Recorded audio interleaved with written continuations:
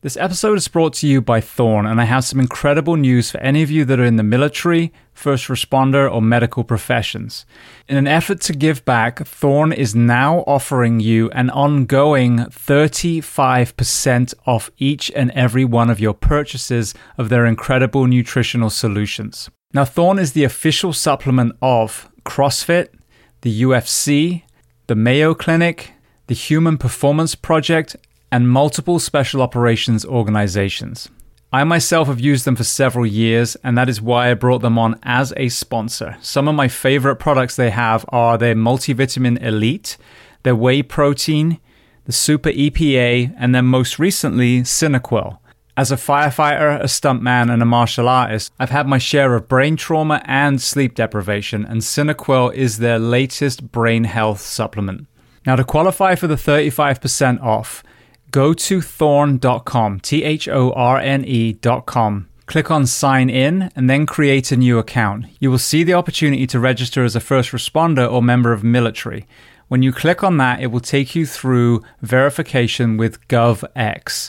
You'll simply choose a profession, provide one piece of documentation, and then you are verified for life. From that point onwards, you will continue to receive 35% off through Thorne. Now, for those of you who don't qualify, there is still the 10% off using the code BTS10, Behind the Shield 10, for a one-time purchase.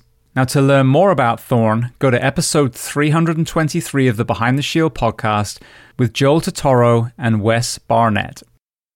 This episode is sponsored by 511, a company that I've used for well over a decade and continue to use to this day.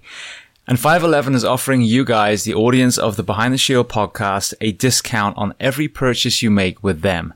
Before we get to that code, I want to highlight a couple of products that, again, I personally use today. One of the most impressive products they just released is their Rush Backpack 2.0.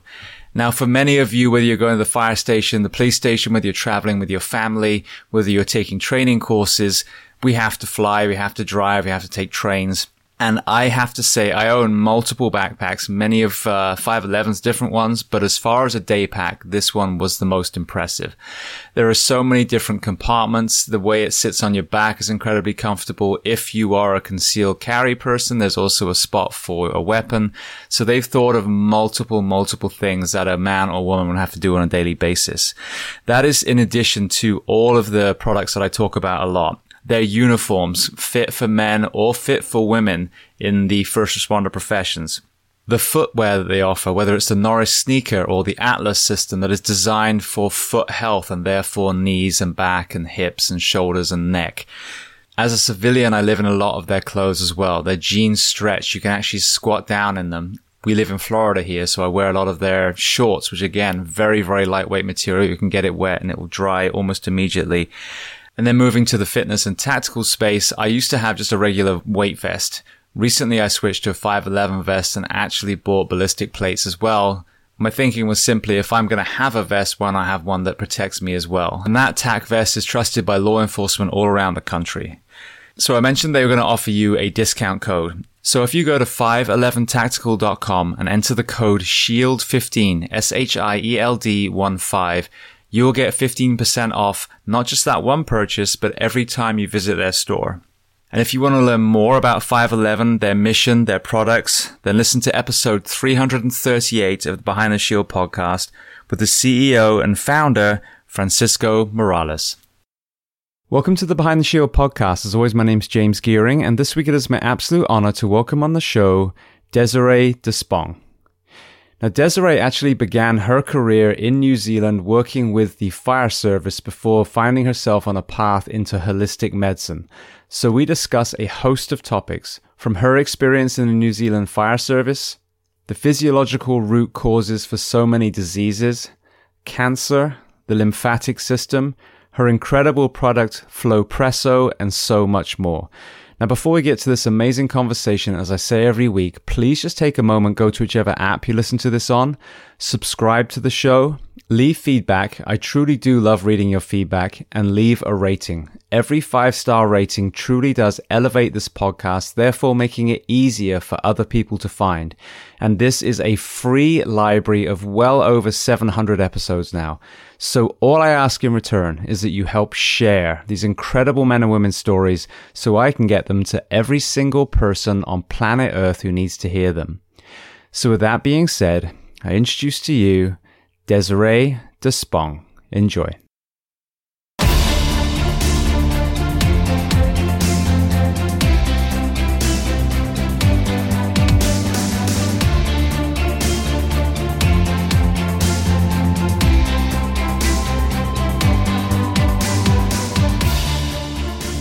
Well, Desiree, I want to start by thanking you so much for coming on the Behind the Shield podcast. We have a very unusual time difference. It is your, Saturday morning? No, Friday morning, and my Thursday afternoon here. So I'm always super, super worried that I'm going to screw it up, because it's better now I sleep these days. But when I was on shift, I used to mess that up all the time. So welcome to the Behind the Shield podcast. Thank you so much. Kia ora, which is hello from New Zealand. I feel, very lucky to be able to be on this and being able to have an opportunity to speak with you. Thank you. And I want to say thank you to Joel Evan, who connected us. So how did you meet Joel? Joel and I met at a conference in Boston. I've been so many places. Idaho. We were at the Cellcore conference, and he came over, and we were obviously demonstrating our product FlowPresso, and he came over and we got to connect then. So it was really great because he's such a vibrant, uplifting person to be around. And then I had the opportunity to be on his podcast, which then linked us to meeting you. So he's been very much a connector. Absolutely. And he has an interesting COVID-related story with him transitioning out of law enforcement, or being kicked out, more to the point. So I would love to get the New Zealand perspective of that when we get to it. But starting at the very beginning, tell me where you were born, and tell me a little bit about your family dynamic, what your parents did, and how many siblings. So I came from a place in Dunedin, which is in the South Island of New Zealand. So it's more towards the bottom of the earth, literally. And I was raised with 3 siblings, 1 younger, 2 older. My father was self-employed. He installed what we call central heating, so your fireplaces and he was doing spa pools at the time. And my mother was one of those amazing at-home mums till she supported my father in the business. So we grew up, very basic. In Dunedin, it was, you walked to school and it was an hour. You had your suit, your bags made out of the most hideous vinyl, and you were always embarrassed to take them to school. And, we worked hard. We were raised to help our father. I remember the sweet age of about 7 or 8 being in white overalls and pulling out dirty old fireplaces and helping, So we were, raised hard, but raised well. We've got an amazing family dynamic. I'm very fortunate, actually. My brother is the chairman for our board, and my sister has just come on as chief operational officer. So very excited, because they're both incredibly powerful, but, they both have a background that is phenomenal. So I'm very grateful. And my sister actually had the misfortune of going through stage 4 cancer 4 years ago. And she is the epitome of what you do for mind, body, soul. So she is here today, 4 years later, after that diagnosis, which was a bowel cancer that metastasized to liver. So she's a real reflection of what one can do when we're put into a situation of dis-ease.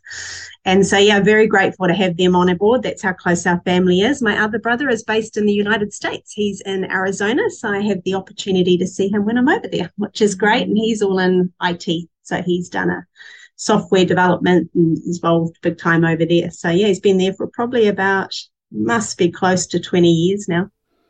Beautiful. I want to jump ahead a little bit to your sister's diagnosis. The reason I ask this, my wife's best friend, we just lost her. She had the exact same diagnosis that you said. She had colon cancer metastasized to the liver.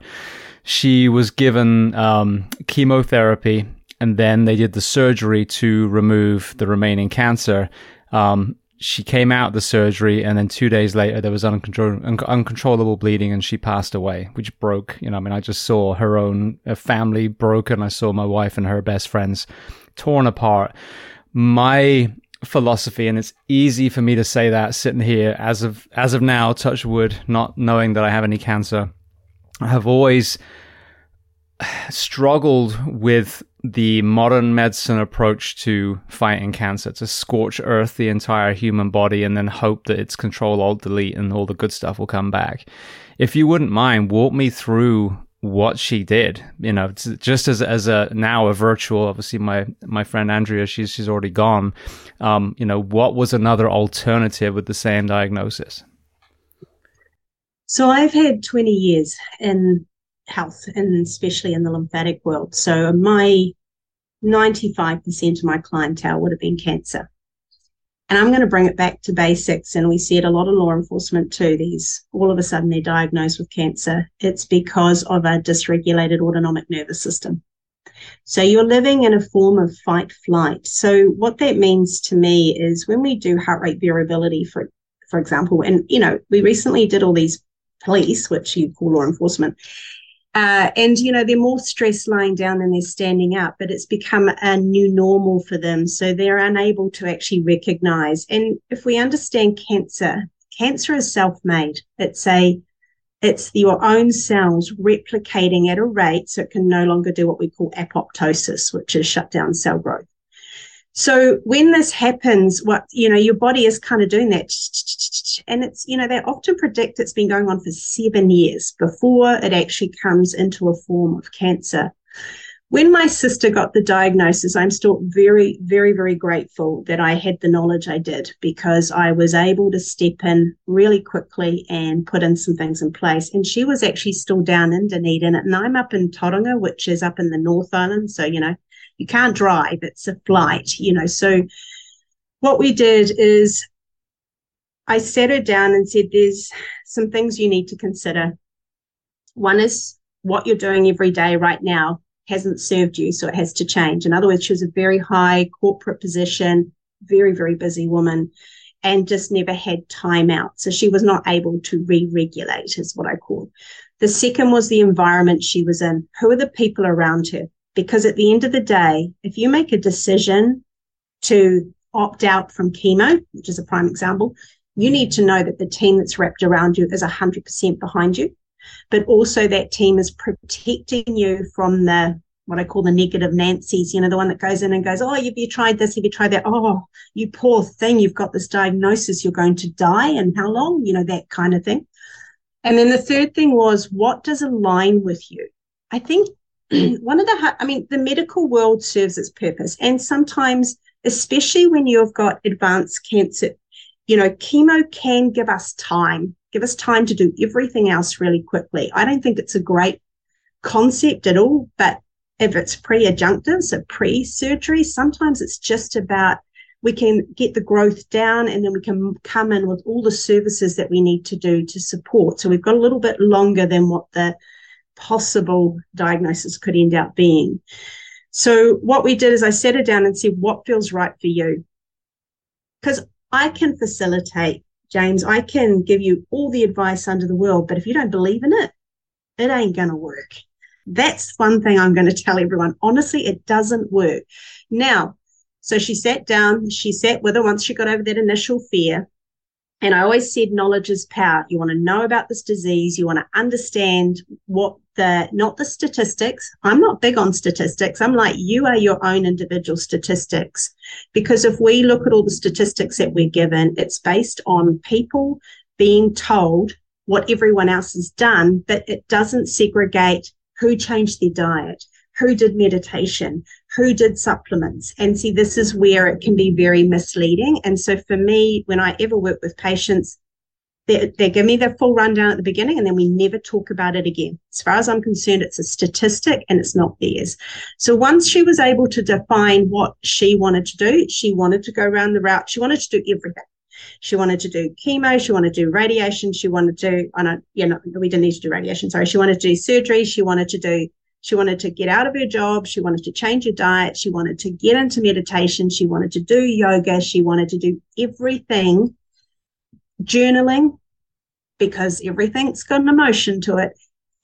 She was prepared to do it all. So I struggled with the chemo side of things, but it was her decision and I was prepared to back it all the way. So my job was to step in and know what she needed to offset side effects, because there's always side effects. One little pearler I'm going to give everyone is that when you're given a chemo protocol, and hopefully I don't get in trouble for this, but once you get a chemo protocol, if you're really struggling on those last 2 or 3 rounds, in other words, the side effects are starting to outweigh the benefits. In other words, we're sort of getting that plateau of how much cancer is, being reduced in size, and therefore we're now going to getting a lot sicker. We're sort of having more side effects. It's starting to have a body adverse effect, which is really hard to bring someone back from.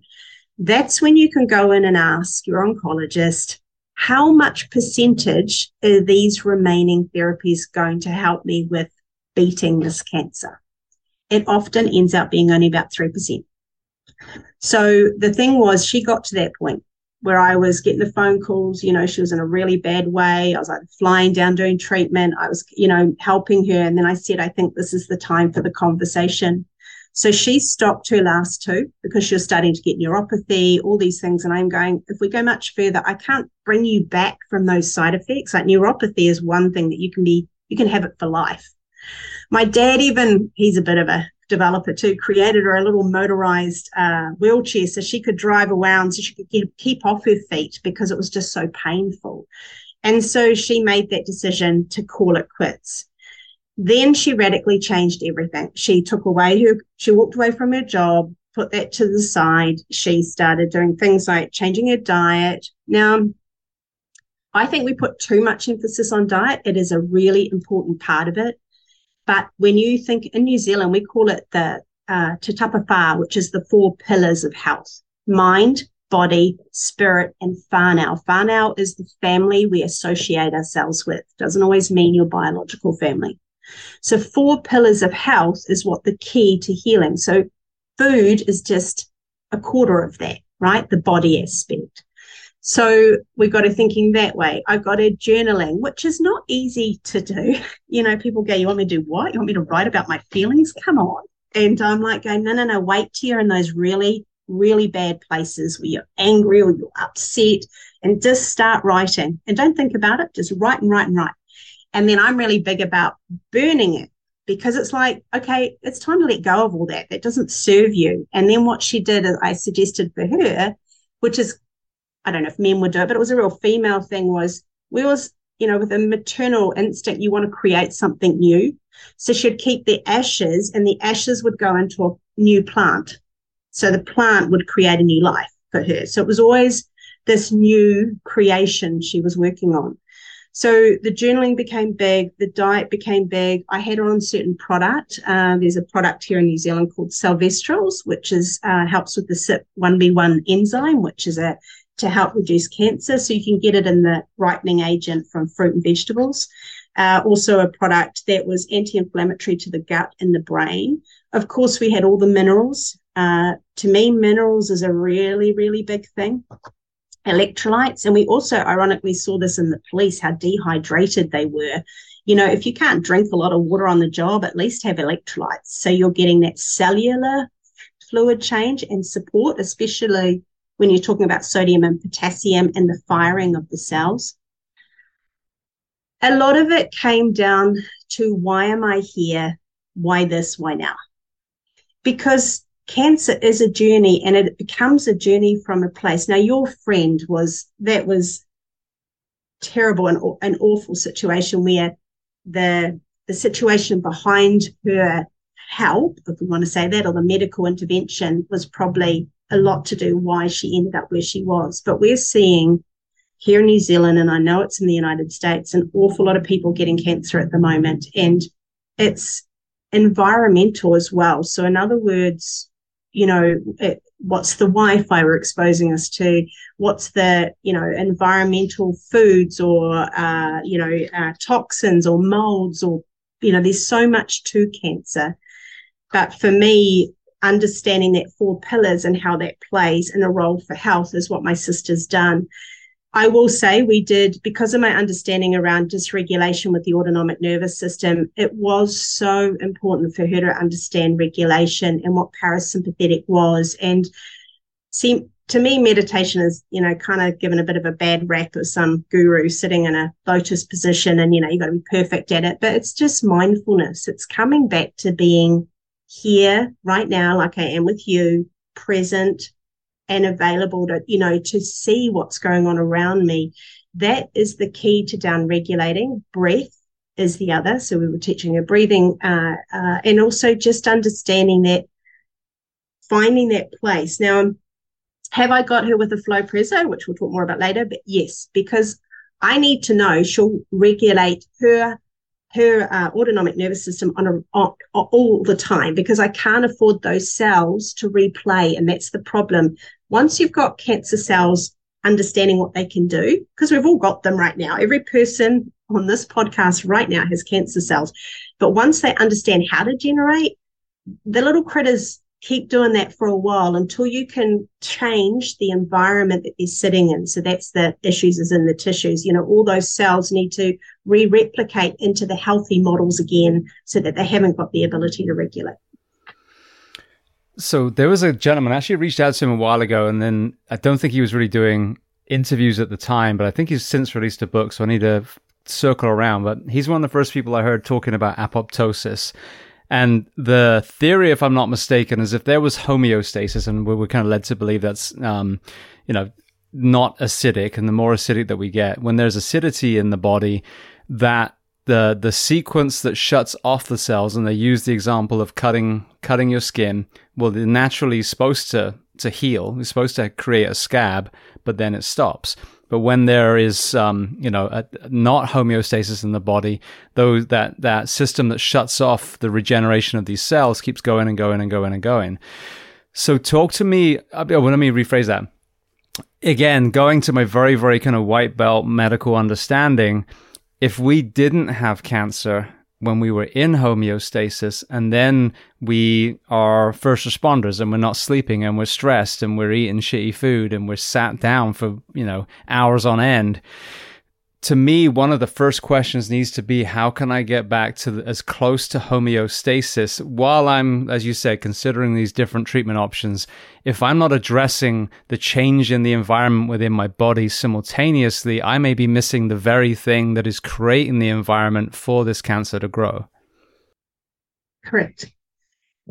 So from a self-care perspective, like, as I said, one of the things we've seen over these studies is how dehydrated first responders are. And dehydration has an impact on those fluids and on the alkalinity. So the ability to absorb. So apoptosis is also associated to the thyroid, which is a really important organ from a lymphatic point of view. It creates your T cells, which is like the generals telling everyone what to do and how to fight.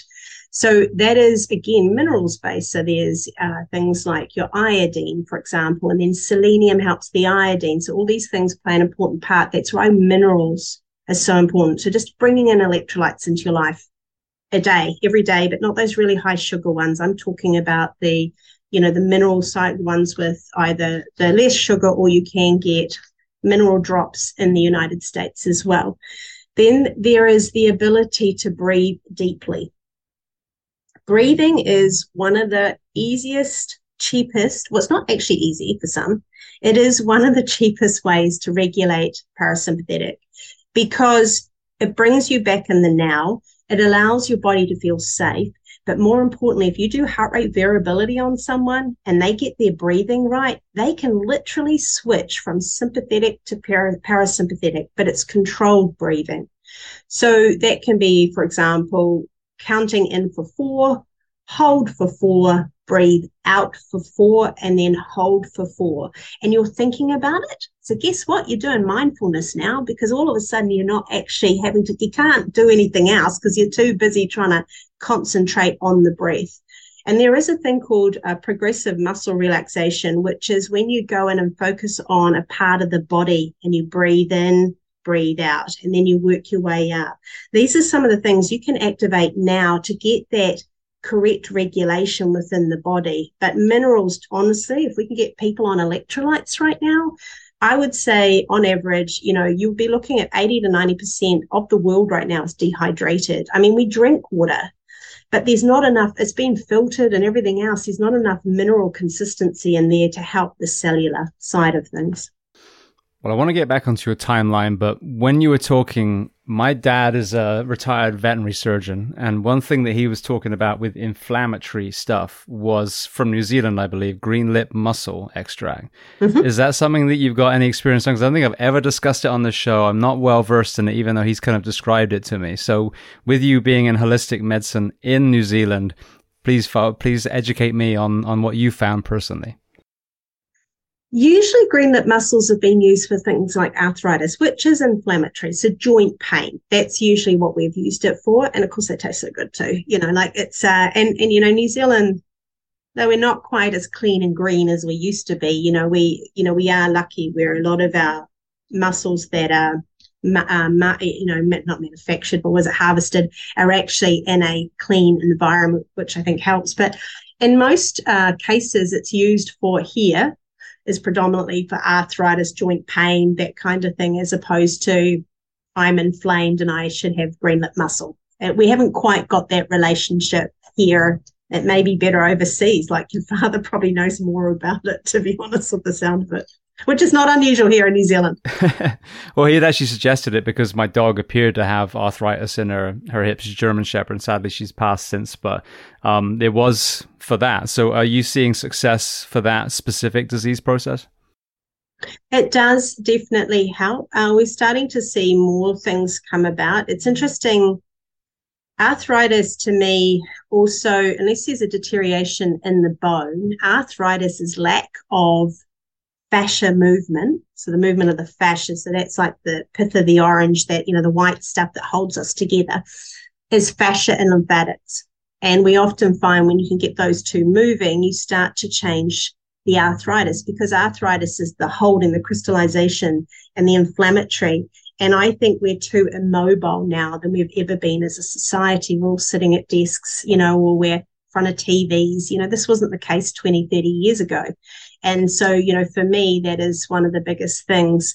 I'm not really sure what there's quite a few different arthritis products around that, like even your glucosamine, those kind of things as well is really good. Obviously magnesium, just for the muscle side of things. But those are the main ones that we tend to encourage down here.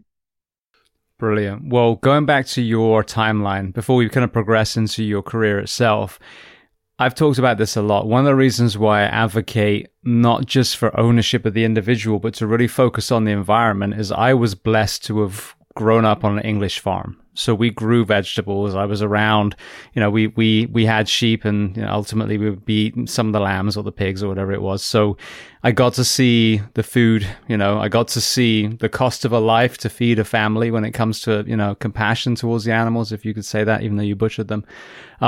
So I got an understanding of food. I got an understanding of movement. I mean, I live on a farm, so I was, stone picking and mucking out stables and baling hay and all these things. So I see some people in the wellness community kind of looking down their nose and saying, well, if you just wake up at 5 o'clock and jump in an ice bath and then meditate and then do yoga and then go for a 10-mile run, then you too can look like me. And I call bullshit on that. I think that's very narcissistic, because a lot of people weren't, educated, don't have the environment. They weren't born into that kind of thought process and philosophy. But you found yourself in the holistic medicine world. When you look back at your upbringing, were there a lot of holistic elements to that kind of rural Dunedin upbringing that you had? Absolutely. Though I was the black sheep of the family, I think everyone was, unsure about me. I seemed to know stuff. I didn't know how I knew it. Let's put it that way. But I definitely was. We were raised to grow food. I mean, my greatest memories was my granddad. He was up in Nelson, which is the top of the South Island, and he had the most amazing garden. So, you'd be sitting and picking the peas, and eating out of the pods, and then you'd go out and get fruit, and Christmas was always raspberries. And of course, ice cream. And, so it was amazing. We had the best life in the sense of homegrown food.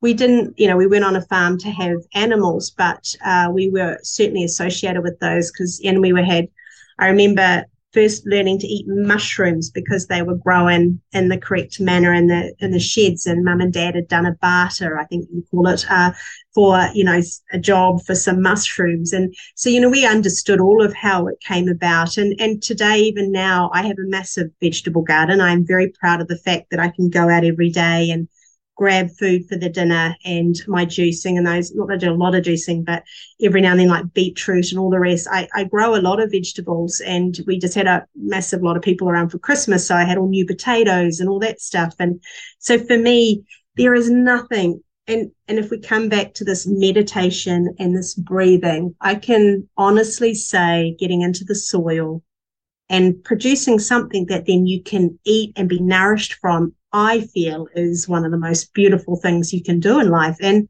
I know, and like, we're lucky in Tauranga, it's quite easy to grow anything.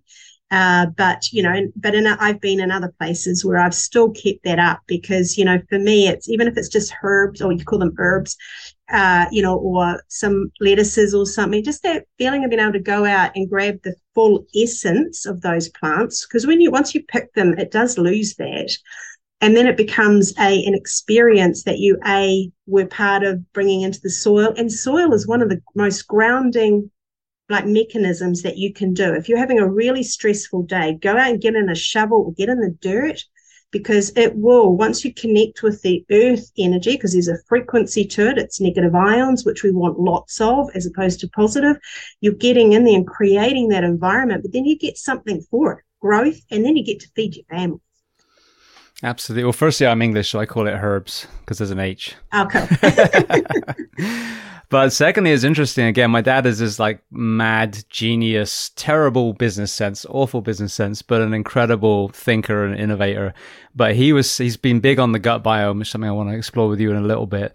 But he said that in all the kind of research and stuff that he's been reading and kind of immersing himself in, it seems like you see a lot of these commonalities with gut health, but if you look at the vegetables and fruits, we're all eating stuff from around the world now that wouldn't have been what we would have had natively. But he said herbs are a commonality, and he's now kind of hypothesizing, well, is it really the herbs that are ultimately feeding our gut bacteria? Which goes back to what you just said. Yes, ideally you have an entire garden, but if you can even have a little, a few pots on your porch, and you've just got some fresh basil and some other things, basil, not basil, then oregano, then you can actually pick them and put them directly into your food. And then again, that may well be some of that extra plant medicine that most of us are oblivious to. I agree. I think going back to basics, we have what we call a roanga Māori here, which is and it's using medicinal herbs and from inside the bush. You go in, you collect. There's one called kawakawa, and kawakawa is a blood and lymph cleanser, and it's quite peppery flavoring, but it is phenomenal how it will shift the consistency of blood. It's used for diabetes and drinks now, everything, so there is a lot, like cinnamon for diabetes, it down regulates the sugars. I mean, there's so much to herbs or herbs that you can use, and the great thing is you can just go and find some recipes and put them in. Like I did a dish the other day, and it's just this carrot and beetroot, and then you put in sunflower seeds and pumpkin seeds, seeds are great, especially pumpkin seeds for cleansing the gut. But I put mint in, and my brother-in-law doesn't like mint, and he ate it. He went, "Oh my God, this is so nice." So it's amazing how you can get certain properties into the food that you provide, and it is an easy way to upregulate the vitamin B's, C's, or any vitamins, or minerals, if you're finding a way to try and enhance your health. I don't think it has to be complicated, James. Honestly, I think we make it too complicated. Absolutely. Well, you talked also about walking an hour to school, and I had to do like a 30-minute walk to a regular bus and another, I think it was like 10, 15 minutes after that. So it was still, collectively a decent workout there and back. What else were you doing as far as exercise or sports when you were in the school years? Well, I was one of those geeks that loved to read. And then my mum said to me one day, you need to go and play sport. Well, unfortunately, people that know me, James, is once you challenge me, I'll give anything a go. So I was a soccer player. So do you call it soccer or football? I call it football. Yeah. So I was an under 19 rep for our region. I also played volleyball. I played touch rugby. What else did I play? Indoor netball. I think that was it. So mum, because we were 4 children, and mum was beside herself because she was taking me to every single game along with the other siblings. So yeah, I played a lot of different sport. It was great. It was a big part of our lives. So what were you at that same age? What were you dreaming of becoming profession-wise? I actually wanted to be a commercial pilot, which is ironic because my oldest daughter has just completed her private pilot license and is about to work, or she's underway with becoming a commercial pilot. So I've never told her the story, but isn't that interesting that I missed out. But when I found out it was going to cost me $200,000, I went, yeah, nah, it's not going to happen. So then walk me through kind of the educational path that took you into holistic medicine. Well, I always call it my past life actually was probably my biggest job was with the New Zealand Fire Service. So I started in my younger years. I was in my mid-20s in that role, and I was what they call volunteer support, which I supported all the volunteer stations throughout the Western Bay of Plenty, which is a big area here. And I was responsible for the financial side of things and then IT. And then I also took on the role managing the exams for nationally for the whole country. So that was my first real intro. I learned everything from understanding culture, understanding working with men. That was probably one of the biggest, I think, amazing parts of that journey for me was understanding how to work with men. Because, I was at the time I had very strong red hair before my children, I say sucked the life out of me, not so much now, but so, I was this young girl who had a lot of information, a lot of knowledge around accounting, bookwork, that kind of thing. And I was going into what we call fire chiefs. I'm not too sure if that's that same name that they get in England. The fire chiefs, is that what you said? Yeah. Yes, I believe so. Yeah. So I was going in and telling them what to do. Well, that doesn't go down well. So I'll never forget a station officer pulled me aside and he goes, Desiree, we need to talk. And this is how you do it. And honestly, from that day forward, I understood the different way to communicate and relate with men, which I think has been invaluable in my career. I would spend in my world now probably about 98% of it with men. Because of the kind of being up in the CEO sort of level, you're dealing a lot with them. And that was one of the greatest benefits. But I learned so much about administration, and then I was dealing with financials, and I was, driving around and supporting volunteer stations. But it gave me a real insight to resilience, insight to what goes on in our community that none of us see. And I think that's when and then I went through a marriage breakup, which kind of threw me, and I had to find more meaning to life. I had my first child, and, I was still very young. She was young. So I kind of went, there has to be more meaning in life. So that's when I came across an article actually I don't know if you've heard of a technique, shiatsu. Yeah, actually, the only time I've ever had a massage in my entire life, or a massage, was in Japan, and it was a shiatsu. And I remember friends of mine that had like flu-like symptoms for 2 days from all the drainage after that. Yeah, so it's basically acupressure, really, is how I would explain it. And so it was a 3-year program to complete my diploma in there. And so after the 3 years, I decided to jump out and get started. And it was quite challenging because in those days, which is a few years ago now, it was very, very new to New Zealand. We're still, I call us quite behind in comparison to like America or European countries when it comes to they tend to get called alternative health rather than complementary. And I find that hard because we're not saying it's alternative to, we're trying to complement what you're doing. So then I went into a technique called orthobionomy, which is an osteopathic approach, but you don't crunch. So it's a lot of movement with the body. So isometric, so creating resistance against the body. So it was great for releasing ribs, backs, those sorts of things. So I could incorporate the two. And it was on that weekend of one of those courses, which was actually an American teaching. And he turned around and introduced me to lymphatics.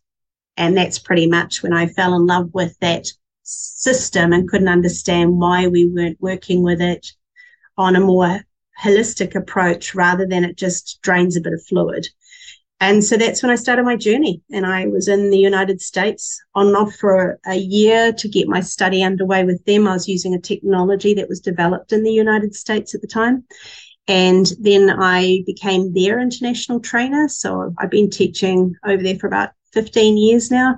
And then I moved more into lymphatics and an understanding of combining my, as you do, your other modalities. So the energetics of it, the emotion of it, the full body approach to lymphatics rather than, for example, if you have lymphedema of an arm, I'm just going to work on your arm. No, I'm looking at you as a whole because no one can heal with just one part of the puzzle. You need the whole puzzle. So that's when, and so I was visiting places in the US, they call them biological functional clinics. And I was teaching a lot on site. And one of the doctors that I'd become quite close to, who's in Arizona, Dr. Jeff Drobot, he said, can't you just create something for us? Like, come on, you must have the wisdom to be able to pull something together. And I'm looking at him going, I'm a clinician, not a med tech, engineer. Come on. He goes, yeah, no, I've got great faith in you. So I was at the time, a colleague and I had a massive clinic here with 12, well, it is for New Zealand, 12 different practitioners. It was quite stressful to manage. And so we both decided that we had sort of had enough of being the managers because we were kind of losing our own selves and amongst it all and not doing what we loved. So we went our separate ways and I literally became the mad scientist in the garage or in the garage or the basement. And spent a year trying to work out what we could and couldn't do. Created my first prototype. I actually went to America and handed it out to 3 colleagues of mine to see if it was working. Totally embarrassed by it now because it is like, the real junior version. But I had to see if we're on it. And I was barely flying out. I was actually in LA in the customs and I got sent the first testimonial. And it was a woman who had had Lyme's for 26 years crying because she felt good for the first time in over 20 years. So that was me crying in the middle of Los Angeles airport going, oh my God, let's go. But then it was back to the drawing board. The product wasn't durable. Our supplier for the stuff wasn't great. So fast forward, this was March 2019. Fast forward February 2020, we launched and we had the new, what I call the Rolls Royce or the limousine of Flowpresso. The country got shut down in New Zealand 1 month later. We had 1 case of COVID and our whole country got shut down. So, yeah, that was my journey to where I am now. Well, I want to get to that because there's a couple of things that I literally just had a friend of mine talk about his admiration for your prime minister, who I had admired for a long time, but there was some unusual decisions made. So I just kind of want to get your perspective. I don't live in New Zealand, and not from a political side, from a wellness side. Before we do, I would be remiss if I didn't ask if you could articulate what words of wisdom would you get to not only women, men as well, but what did you learn as far as the communication with men that you didn't understand prior to your journey back then? One of the things I really prize men in is the ability to help. I was given a bit of wisdom a long time ago. Always go in with, I don't know what I don't know. And men will always help. If we go in with a attitude, I know it all, or we're really challenging what I call, men's ability to be forthright and helpful. Because men, if we go back many, many years, men were designed to, help, be the provider, everything like that. And men want to resolve a problem. You want to help us with a solution, not us come in and tell you haven't done it right and you're useless and blah, blah, blah. This is how it has to be. It was more that I don't know what I don't know.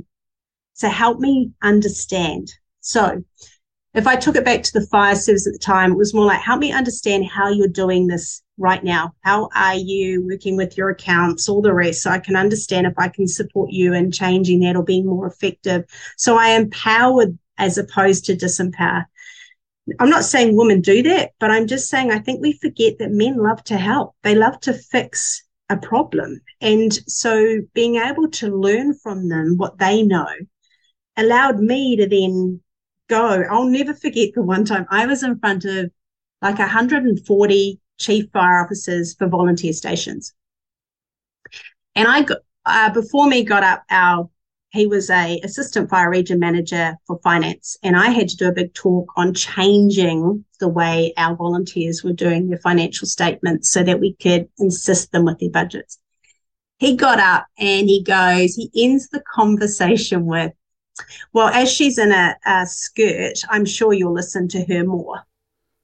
Oof. And I went, wow. So that was the kind of environment I was in at the time. There was that kind of, men and women had their place. And, you had to, I won't lie, a lot of women had to sleep their way to the top. Well, that wasn't in my psyche. It was, I was going to earn on credit. And I remember an account manager sitting there with his head between his hands, just shaking his head in disbelief this just got said. So you know what? I got up there and I went, hey, I just want to try and help you understand why we need to change this. So let's go into the why. Let's see the relevance and what we can do for you if we change this. Went through perfectly. And then I went at the end and I turned to the side because I had a skirt on. And after all, I'm in this skirt. So hopefully you'll now listen to me. And honestly, everyone cracked up. But it was learning that this was the kind of, it was easy to shift. And then I never got a comment again that was disrespectful. It was just holding accountability, but in a way that you were also very centered. But men are amazing at helping. It wasn't that long ago.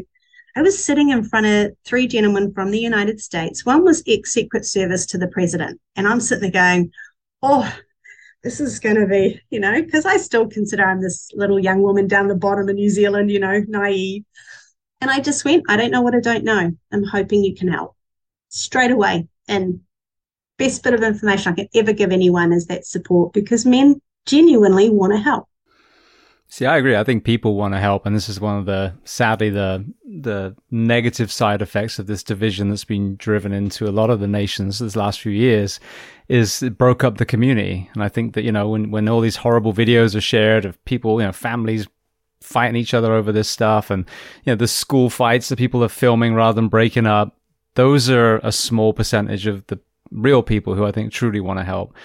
One thing I've learned in my second marriage, you're absolutely right. We're fixers, and I'm a firefighter paramedic, so I'm a fixer on steroids. And my wife, came from some tragedy prior to when we met. And so when she would be having a low, initially, and she would get anxious and she'd get frustrated, I would kind of butt heads or I would think, well, just let's fix this, let's figure it out. And I realized that when she was kind of angry at me, just pulling her in and holding her and listening, not fixing, was actually the right thing to do. So flipping it round, what would you advise men as far as interacting with women, seeing as we're on this topic? Well, ironically, my husband is 28 years in the police, and it was the same issue. I've actually just learned to say, I don't need you to fix this. I just need you to listen. I need you to hold me. That's it. Because if men know that they don't have to fix it, they'll step aside and just do. But I think one of the biggest issues is we expect someone to know what we want. So the first thing is, whether you're male or female, be honest and say what you need. And then if a woman's saying to you, I just want to offload, then just let her. Don't fix it, because that's what girlfriends do. The girlfriends let them offload. The girlfriends just talk around in circles. We don't actually fix anything. But one of the things I've learned especially in the last 3 years with everything that's gone on in the world and being in a CEO role, because I didn't sign up for this. I was a clinician. That's what my passion is, was the ability to then talk about something and be able to bring it out in all its context. Most of the time you found the solution within yourself, and that's empowerment. Because someone's always trying to fix it. You never really are sure if you've aligned with what you're trying to achieve. And I think that's what men can do, is just allow a woman to offload. And then if you want, at some point go, do you need me to help you fix this? Or do you just want me to give you a hug? Beautiful. Well, thank you. It took me a long time to learn that. So we should have this conversation about 10 years ago. Well, who tells anyone, right? Like, we're all supposed to know it for some reason. I don't know who thought that, but they did say, was it Men Are From Mars and Women Are From Venus? There was that book that was written many years ago. So, yes, yeah. I believe so. Well, I want to get to COVID, but just before I do, I heard you on a conversation with Callie Kennedy on the podcast that you guys did, and it was excellent. But you touched on the fact that you had an electric shock to the heart. Now, was that an actual electrocution? I was using a technology at the time that had a Foldy electrode, and I was actually working on quite an enhanced lymphedema case. Luckily, she was asleep. And ironically enough, you know anything about meridians, the little finger is the heart meridian. And I touched the electrode on this finger. It bolted me through into my left chest, hit me, threw me back. And ironically, I was working in a place called the cardiac clinic at the time. So as soon as I could get her settled and I leave the room, we put me on a ECG, and my heart was all over the show. I was having chest pains. It was the most horrible experience that I've had.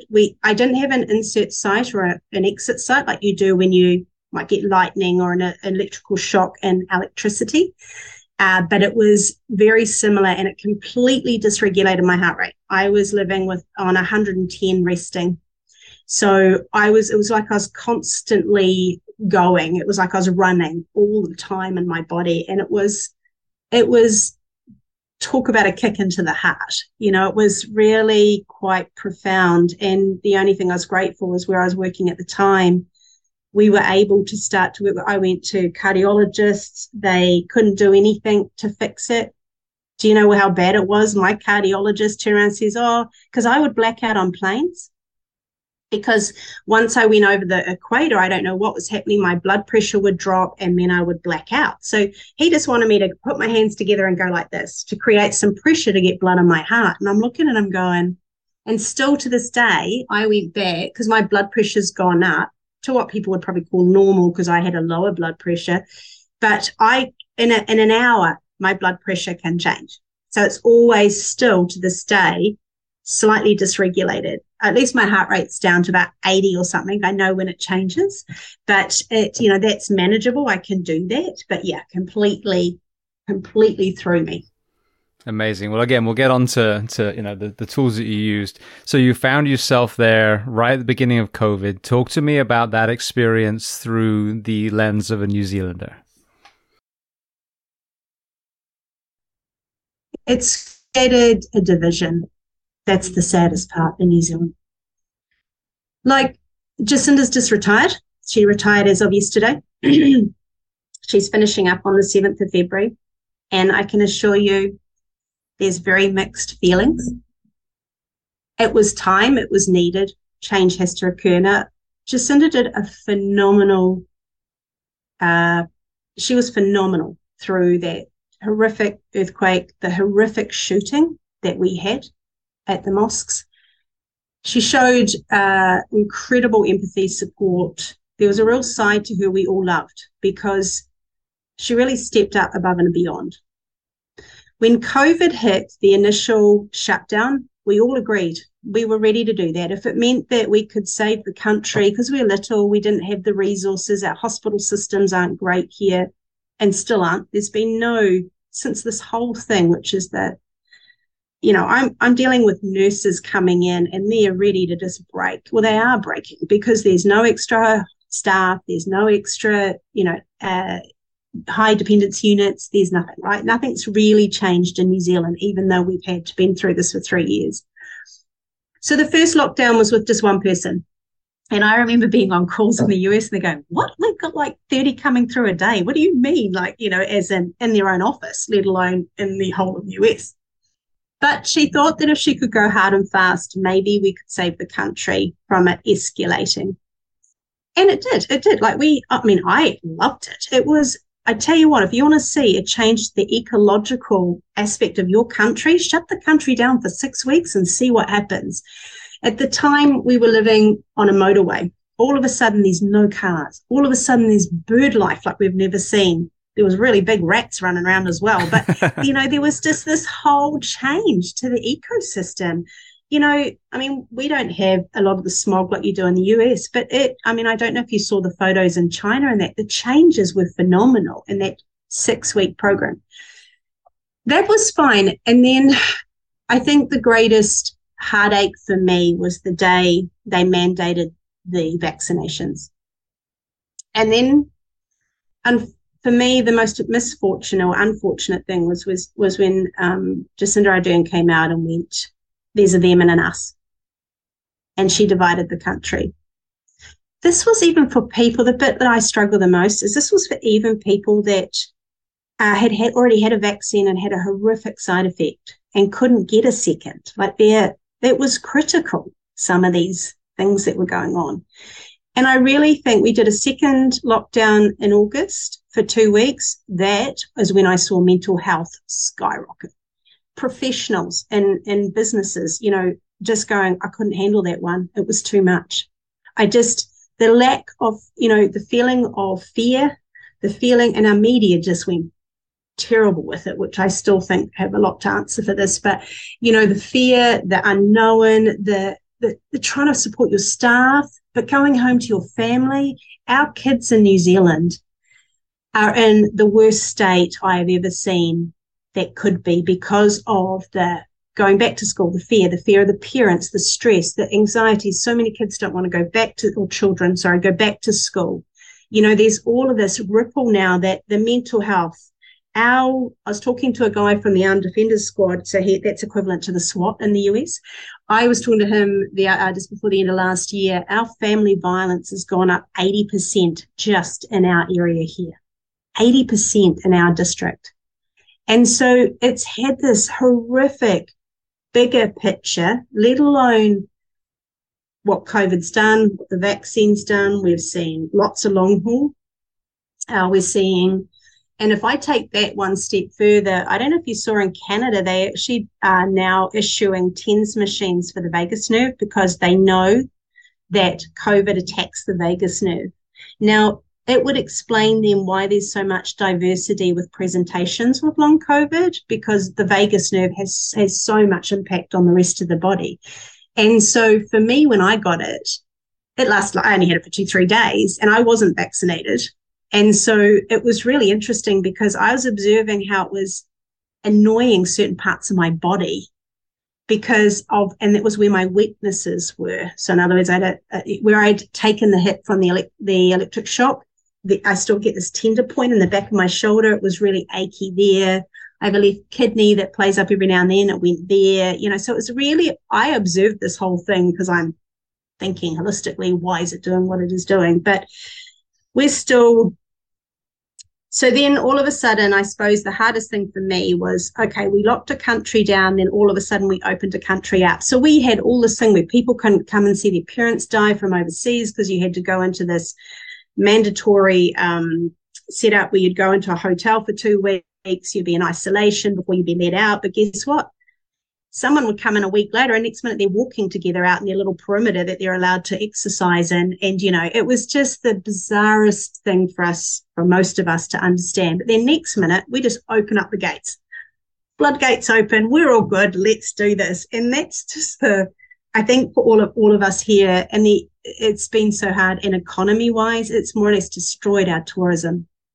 Because I was even in the US about 2-3 months ago, and it was interesting. I had a pilot go, "Oh, you're from New Zealand," and he goes, "Okay, I was going to come to New Zealand or Australia. So where do you think I'm safest at coming?" And I went, All I'm going to say is the advantage to us in New Zealand is there's only one person that's going to lock us down. In Australia, you've got 6 different states, so it could be anyone. So you're probably a bit safer to come to New Zealand, but I think it's really affected our tourism because of the uncertainty of how extreme our steps have been. I mean, some people really give us accolades, but when you see the internal cost here now, I think we're going to be struggling for a few years now to recover from this, especially from the psychological aspect. It really divided, I know it divided families over there, but it divided communities, and people, it got down to the point where if someone came up to me and asked me if I was vaccinated, I was turning around going, have you had an STD? And that's, a sexually transmitted disease. Because I'm going, if I go back to being a practitioner, it is enforced on us. There's a code of ethics. You never, ever speak about confidential information when it comes to health. Why all of a sudden did it become the right of everyone to know each other's health status? That's the bit I never could understand, because it was such a thing that there's it's such a big thing that's pushed on us in our health field. So yeah, there's been a few things we've really all struggled with, and I know you do the best that you can. I certainly wouldn't have liked to have been in that position trying to manage it. I mean, we had those horrific protests in Wellington, really poorly managed in front of the down at the government there, and that it could have been dealt with completely differently, and but I'm not in power. So I'm always going, it's easy to think what you do differently, but could you actually do it differently? But yeah, unfortunately, like everywhere in the world, there's been a cost to this. Well, firstly, thank you, because again, I like to ask these questions and shut the hell up, because we weren't there in Canada, in Sweden, in Japan, in New Zealand, but people that come on the show were.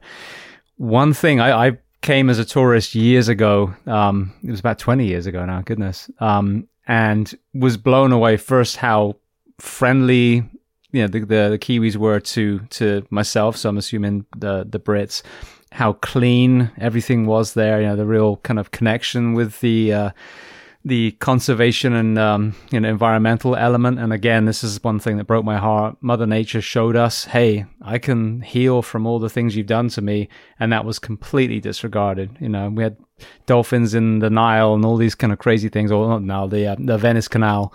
I watched California that I used to live in. You could see the mountains again. It was incredible.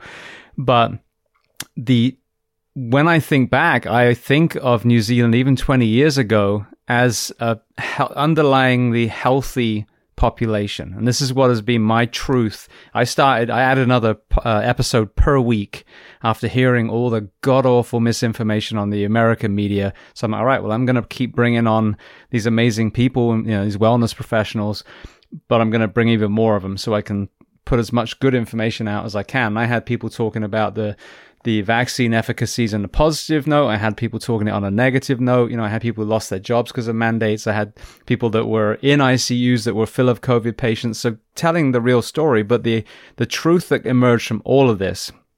And I just did a post about this today on social media, that we didn't have a virus problem. We had a wellness problem. And that made people very susceptible to dying from a virus that really should have just made them ill. And my kind of aha moment again to kind of revamp this is I just was curious with this latest flu strain. People really seem to be getting knocked sideways from the flu. And my family in England, my family in Portugal, here in America, this is another global pandemic of this influenza strain. Very, very similar, from different countries. There's a GI distress. There's a really, really bad muscle achy flu. There's this, persistent cough. And so I Googled it. I say Googled it. I went to the CDC website and looked, and 50,000 Americans have died in the last 4 months from influenza. That hasn't made the news. That hasn't got people murdering each other. And so this is what really breaks my heart. And when I looked at New Zealand, like we saw in Sweden, for example, who was demonized for the way they handled it, they had a very, very healthy population. Every country shut down at the beginning because none of us knew what was going on. But then they were like, doesn't seem too bad. And then they started opening it back up.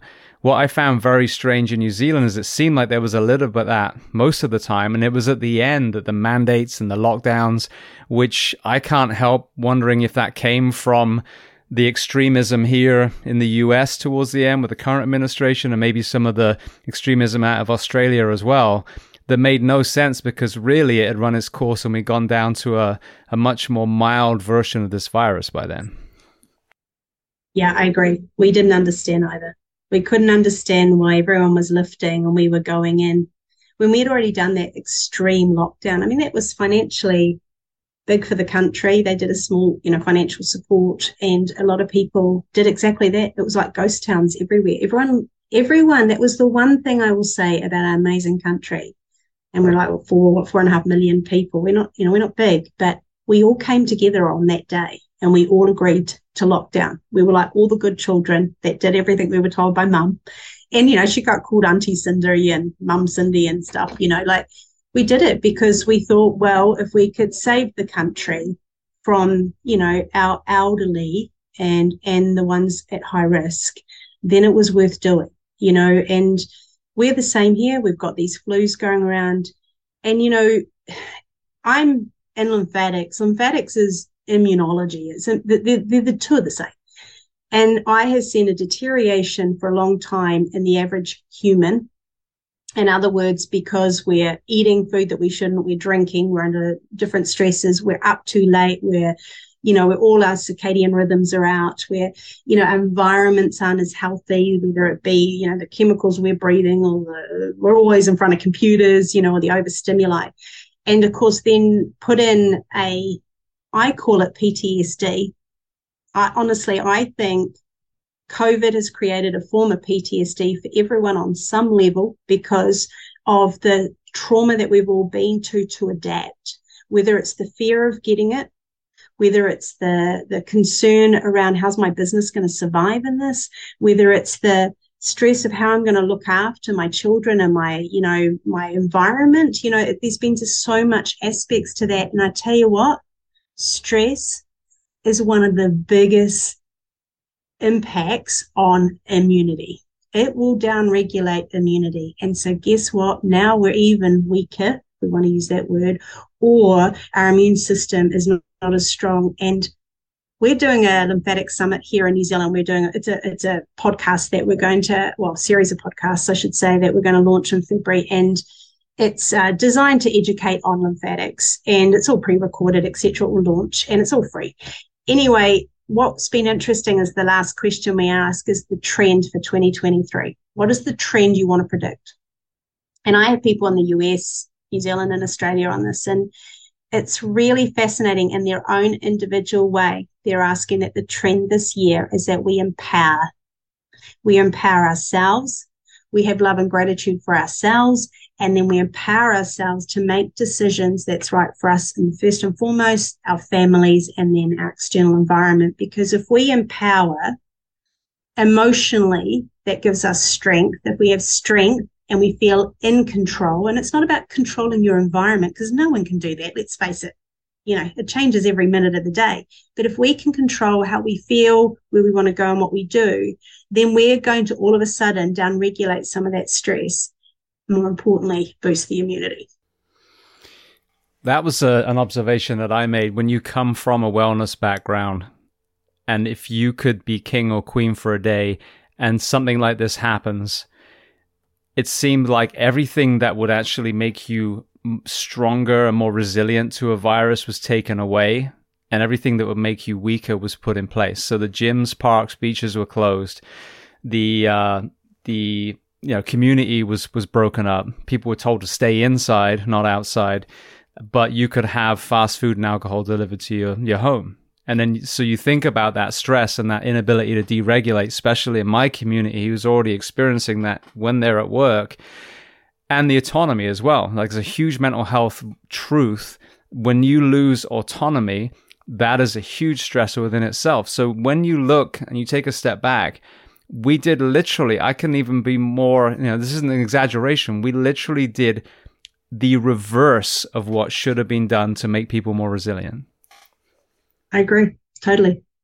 It was, and most health professionals will be 100% in agreement with this. We all sat back and went, okay, why aren't we talking about the immune system? Why aren't we talking about, if you're not into suggesting vitamin C, at least eat more oranges or vitamin C foods, or, some of the best research that came out was vitamin D. I could get out in the sun. If you can't be with groups of people, at least get outside, hug the people you're closest to, because the oxytocin and the feel good and all that in itself is immune building.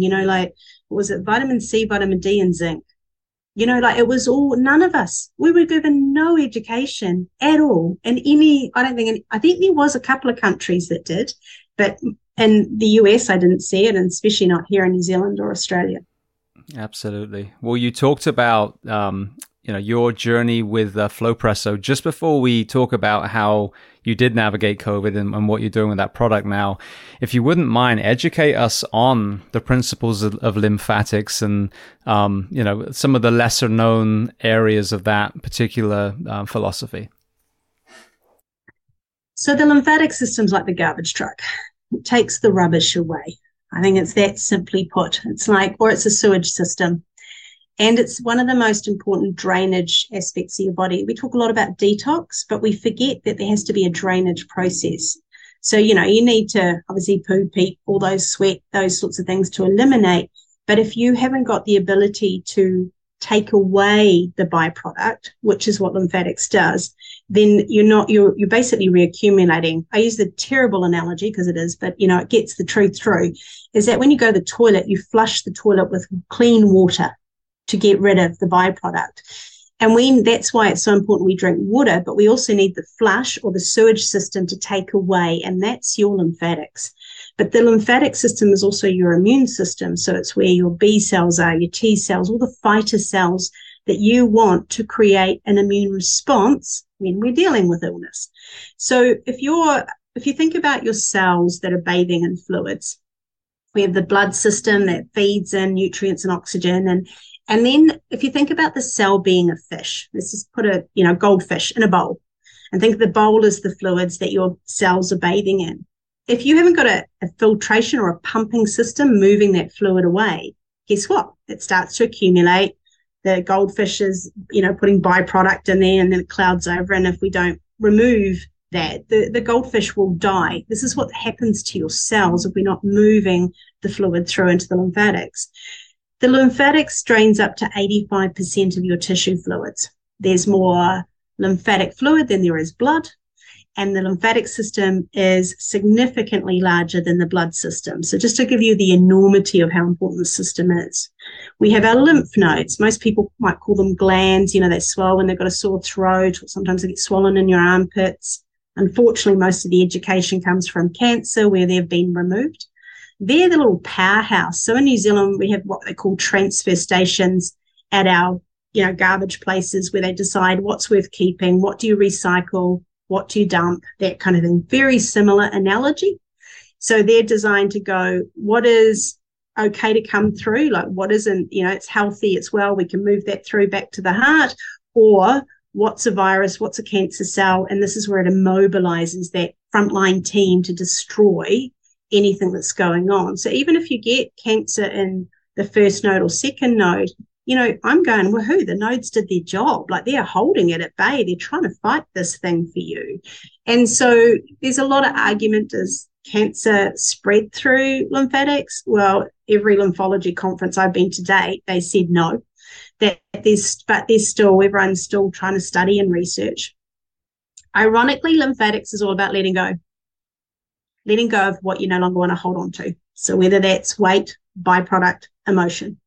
So the system is really significant in how well you are, how well you breathe, because it doesn't have its own pump. So it's not like the heart that can pump the blood around.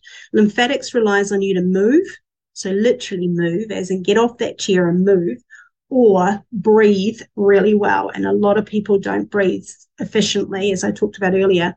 So it's more of a shallow breathing as opposed to abdominal. Ironically, there's a thing called the cisterna chyli, which just sits below our breastbone, and it's designed to draw all the fluid from the abdomen legs up to come up through here to left subclavian. And so that's, if we don't breathe, we're not pumping and moving. So again, we get this stagnation. They say if the lymphatic system doesn't work over 48 hours, you will die. So that's the kind of understanding. It's just not working efficiently. There's more junk coming into our internal environment than what there is leaving. So our issue is coming back to, of course, that if we're not moving that lymph efficiently or effectively, then we're not going to move the byproduct. Well, that was perfect, because you've educated me hugely. And what's so crazy is each one of these conversations that I have, especially if we're talking about nutrition, breath work, cold, hot, contrast, all these different areas, you see these lines intersect, the Venn diagram, and then there's that, truth in the middle. And here we go again. Even though you're talking about the lymphatic system, you've educated me on another reason why we need to not abdominally, but, belly breathe, and why we need to take walks and all these things that sound kind of obvious. But as you said, we're one Netflix binge session away from doing neither. So, again, with the COVID example, simply going outside and walking your dog and focusing on keeping your mouth closed and maybe just nose breathing through that entire trip can also, unbeknownst to most of us, be helping your lymphatic system as well. Correct. Movement is key, but movement is life. If we don't move in life, we literally don't move in ourselves. So the thing is, for me, is that, and it doesn't have to be high intense. It can be the walk around the neighborhood. It can be, for some people, especially our elderly, we just get them pumping on their feet just to be able to get that movement, so that to be able to get change in their body. So, I know for some people it's really hard to get out and move because of arthritis or their conditions, but some movement builds to more movement, which builds to more movement. And that's where the key is with lymphatics. You need to move. And that's the only way, or improve that breathing significantly. Now, total tangent just for a second. You have an incredible indigenous community within your own country, or their country, the Maori. Are there any elements of their culture? Because I talk about this a lot. I think one of the things, it's not just focusing on medicine. I think modern society, there's an air of arrogance of disregarding ancient wisdom. And obviously a lot of those are carried on with a lot of the indigenous tribes, whether it's the Native Americans here or Maori or Aboriginals in Australia. What would you, if you could pull some of the things that they do incredibly well, what would they be for that particular culture you have in New Zealand? They come from the heart. In that Te Tapawha model, I talked about the mind, body, spirit, and whānau. But one of the things we talk about here is the wairua. So the wairua is the connection to the heart of who you are, to the soul, if you want to use that word, or to the more of what we aren't really sure of who we are yet, but we know there's more to us than just the physical body we sit within. To get to the wairua, which might be spirit, would be more the word that most people would use. You have to go through the heart. So when we talk about anything in New Zealand, especially if you're considering Māori health, is you acknowledge it all. You acknowledge your ancestors from the past. You are present in the now. Your understanding of the fact that if you're not connected to that true source of what source is to you. So source, it's so diverse for each individual, whether that's a God, whether that's the universe, whether it's whatever, but there's a purpose to get out of bed every day. They are very big about being in the heart. And I think, and what I've seen and what I feel, is that the last 3 years has completely disconnected us from that. It's disconnected us from a somatic. So when you go in this flow preso and you are wrapped up, we literally wrap you up, love you, and hug you. Really, that's just, and it's pieces that wrap around you. One of the things that we do with people is we ask them to go through and explain, does it feel like a hug or a blood pressure cuff squeeze? Because when we're in blood pressure cuff squeeze, we go into sympathetic. When we're getting a hug, we go parasympathetic. It is absolutely fascinating how many people don't know how to feel right now. They're so externally out there trying to manage the stress that they've completely forgot what this feels like. When you bring them into that feeling, when you bring them back into who they are and the unique, beautiful aspect of what this person came on this earth to be, that's when you see them shine. And that's what Māori Health is about. bringing you to be the perfect version of yourself. Now, perfect is a bit of a diverse word, but it's the best version of yourself. That's what they are big about. Is it's not just about the physicality. It's what does life mean to you? What's it important to you? Why do you want to get out of bed every day? Why? And I think, they have the most beautiful stories and ways to do this as well. But, fundamentally, we want you to connect to the Wairua. Beautiful. Well, obviously, when people think of Maori, the haka is a big one, and I've shared numerous videos, whether it's on a rugby field or there was one, it was a school somewhere in New Zealand, and one of their school mates had died, and it was a haka out of respect to him, and there's not a dry eye in any of those. And these are big, masculine men, but the emotion and the heart in the haka at that point. Another one was, I think it was an Irish rugby coach who I think he'd actually trained in New Zealand team. I think I'm not a great rugby buff, but anyway, he'd passed away, and the All Blacks, I think it was, were playing his home Irish team, and they brought his jersey, lay it down, and did the haka. It's just, and so we talk about I talk about a lot about the yin yang, that a man isn't all hard. He should be soft as well. That's what took him into the police, the fire, etc. And I think that display is beautiful. Yes, in one sense, it's a war, dance, but in another sense, they're using it in this most beautiful, communal, connective display of love, ultimately. Yeah, one of the most powerful ones. To see it on TV is one thing, to be in it is another, because they're very much about energy. And I had a young boy who was only 16 years, and he got osteosarcoma, and he passed. And he was unique. He wrote this most powerful poem just before he passed, and translated from Māori to New Zealand. It was basically, put your swords down and use your words. In other words, it's time we started talking rather than fighting. When we came to his funeral, so there's quite a big process in New Zealand when it comes to the passing, but when it actually came to the day he was buried, there was over 600 people there. There was every walk of life. There were his schoolmates right through to gang members. And then those boys stood up and did the haka. And it was the most emotional, powerful experience to be part of, because it's about respect as well. So, it's about respecting those that are in front of us, but those that are behind us and those who are present. And that's what, there's so much more. And that's why it moves so many people, because even though you may not understand it, you can feel it. And I was in a talk one day, I'd met, they call them elders or kamatua.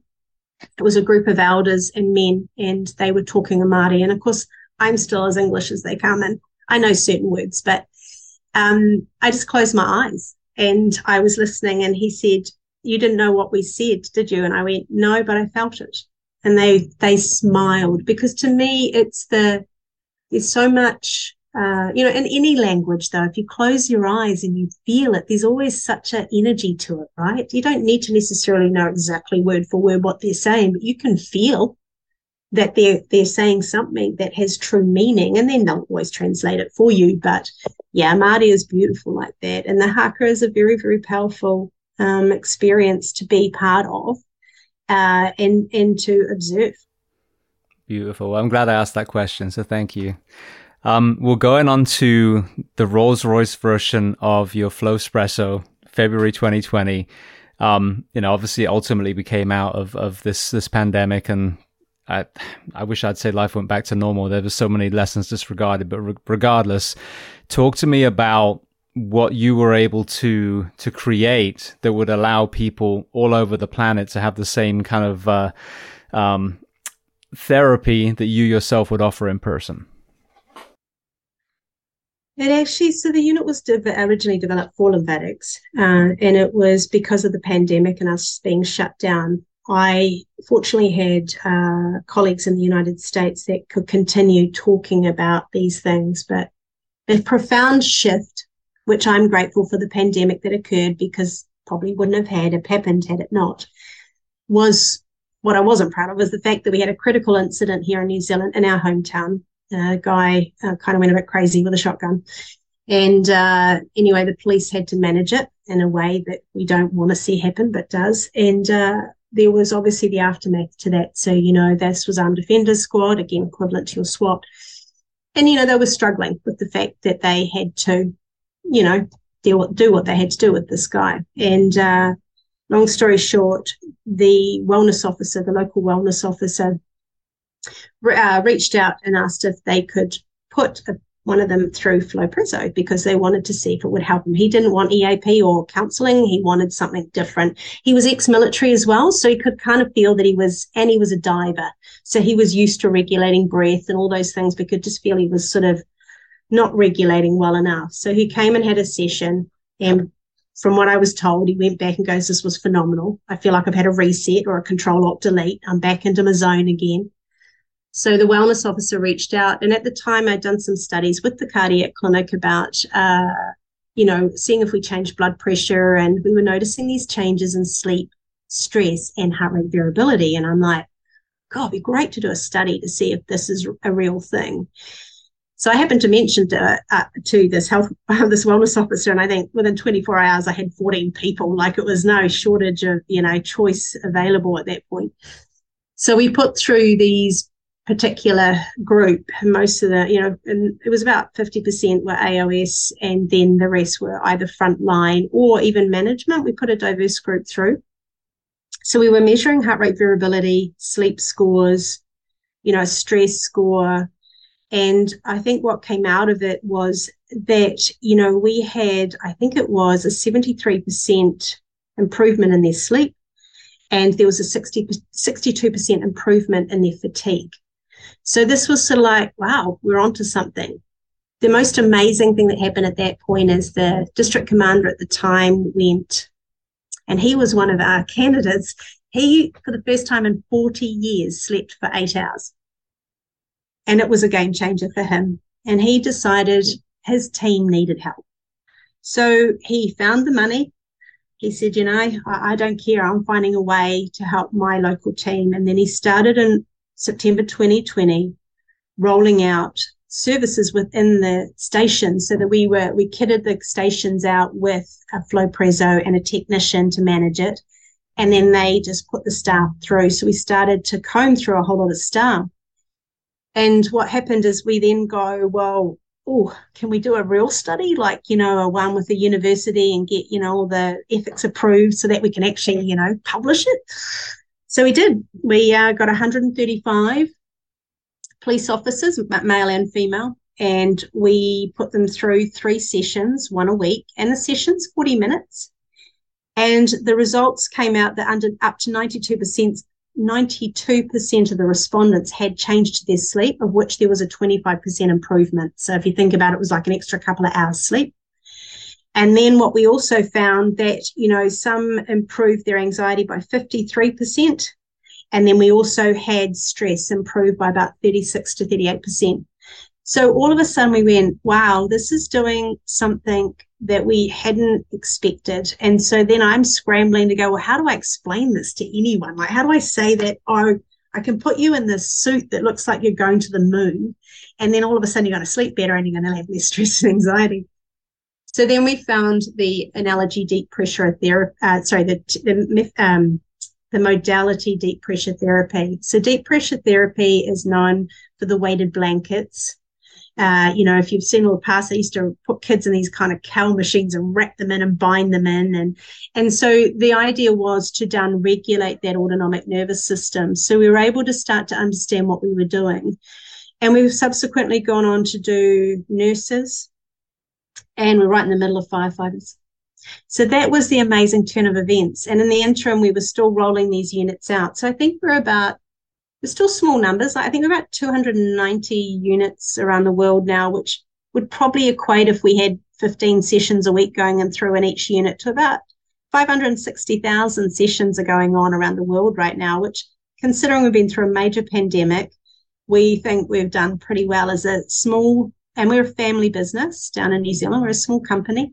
So, very exciting to get the testimonials. But I think for me, I think the incredible thing for me, having worked in the fire service, having a husband that did 28 years in the police, was these guys coming to me and going, Desiree, I can get down on the floor again with my kids and play with them and I'm not stressed. I can sleep again. I'm turning up to jobs and I'm not reacting like I used to. I can stand back and see it for what it is. I think that's the game changer for me. That was like heartfelt for us to hear those responses, that we were changing the lives, not just in, I can get a good night's sleep, but I'm actually changing even from a cognitive response of how I manage my day-to-day psyche as well.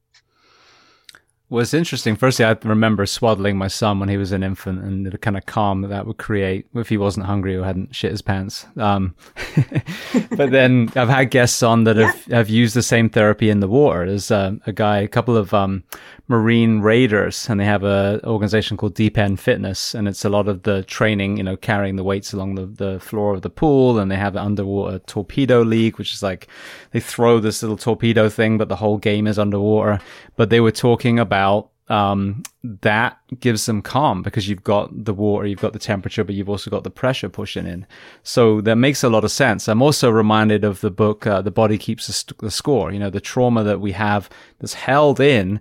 We talk a lot about mindfulness and breath work, and I do all that stuff.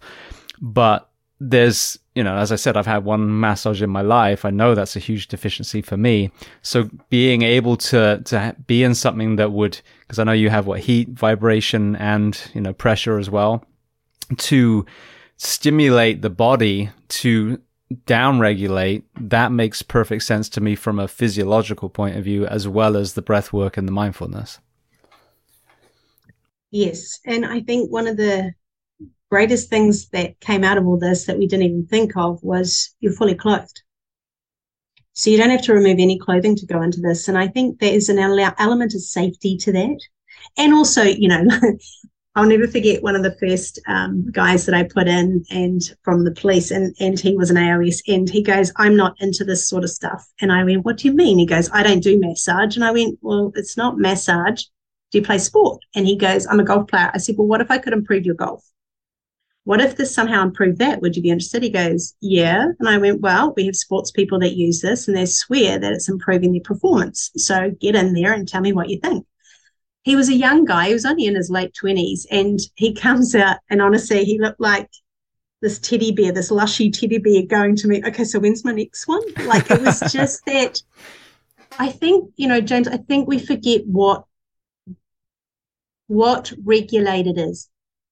I think when we've been under, and, I've got a talk to do in March in Anaheim in California for the Occupational Safety and Wellness Conference for law enforcement. And it's about this. And I think what it is that what we forget with the autonomic nervous system, because it's autonomic, when we come under stress, normally we re-regulate. But when we come under a bit more, then the body's sort of struggling a little bit. Then we come under a bit more, and we keep creating this gap between what's normal regulation to what we adapt to regulation. And we saw that over and over again. I have got case after case after case of heart rate variability information of law enforcement in New Zealand more stressed lying down than they were standing up. And this is the concern, is you forget. And so when we put them in and give them this Control-Alt-Delete and we bring them back, they're like, oh my God, this is what it's like to be relaxed. This is what it's like to be calm. Now, if you go back into the same environment and over again, you're going to end up back there. It's not a magic fix, but it's getting the opportunity to go, oh, this is where I have to be. And what the incredible thing was through the research is we started seeing change. These guys or females will go away and drink less coffee.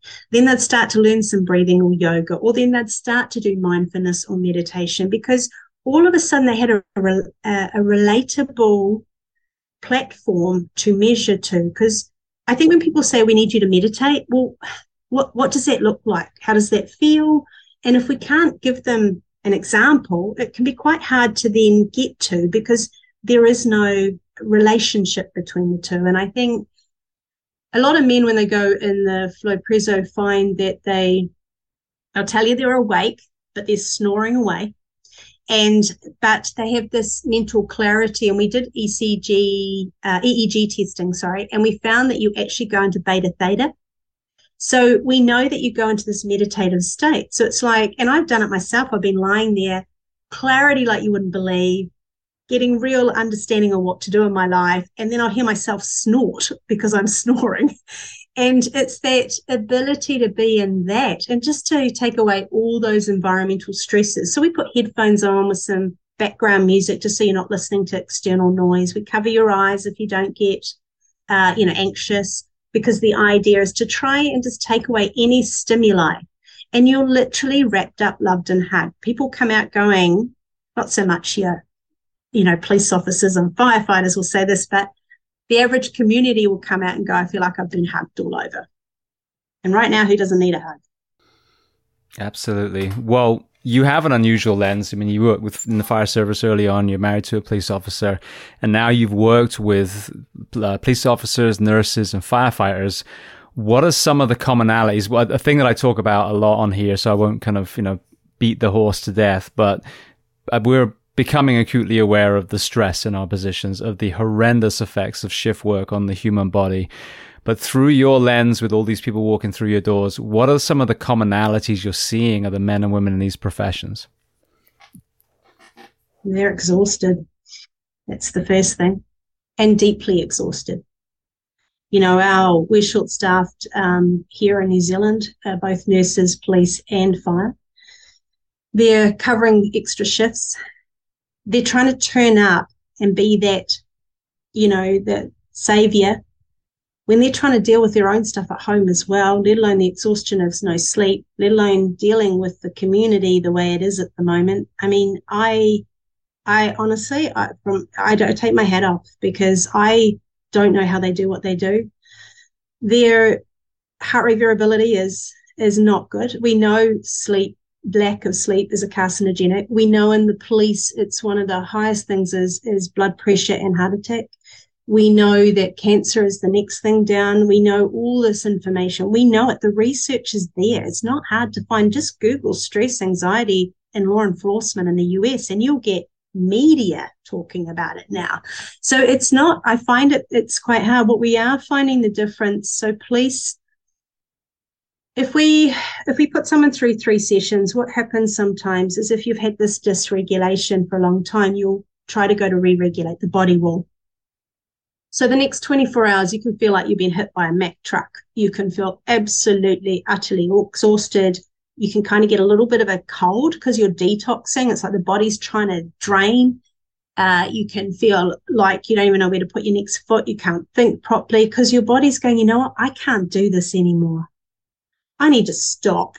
And when you stop, your body goes, oh, hell, here we go. I'm actually down here. I'm not doing as good as I thought. And so then the body will try to re-regulate.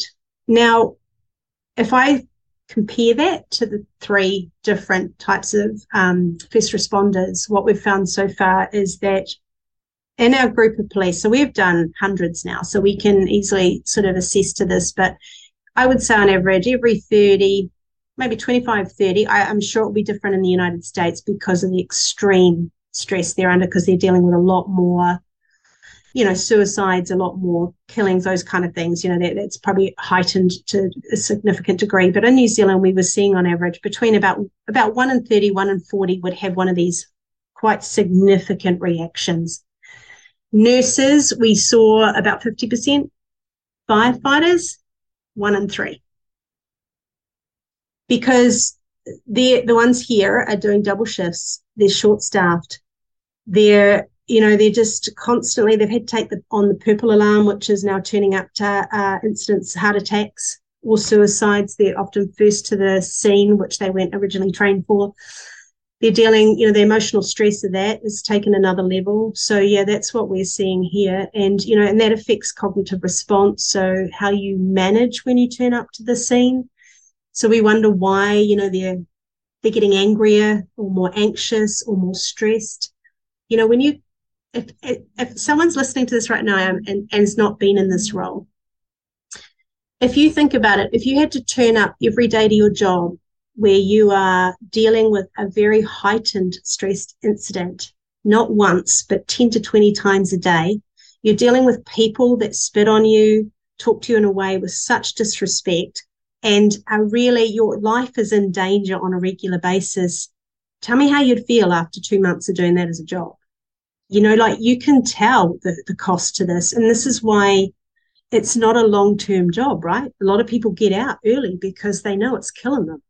And it comes back to all those aspects. And I think, and I hope my 2023 wish for this year is that, universally we start to recognize the extreme stress that we put on first responders and therefore wrap them up and love them and hug them. And I'm not talking about Flow Preso. I'm talking about putting services wrapped around them that are more well set for what they are incurring, like The Body Keeps the Score. That's a great book to actually read and understand the different elements to what occurs.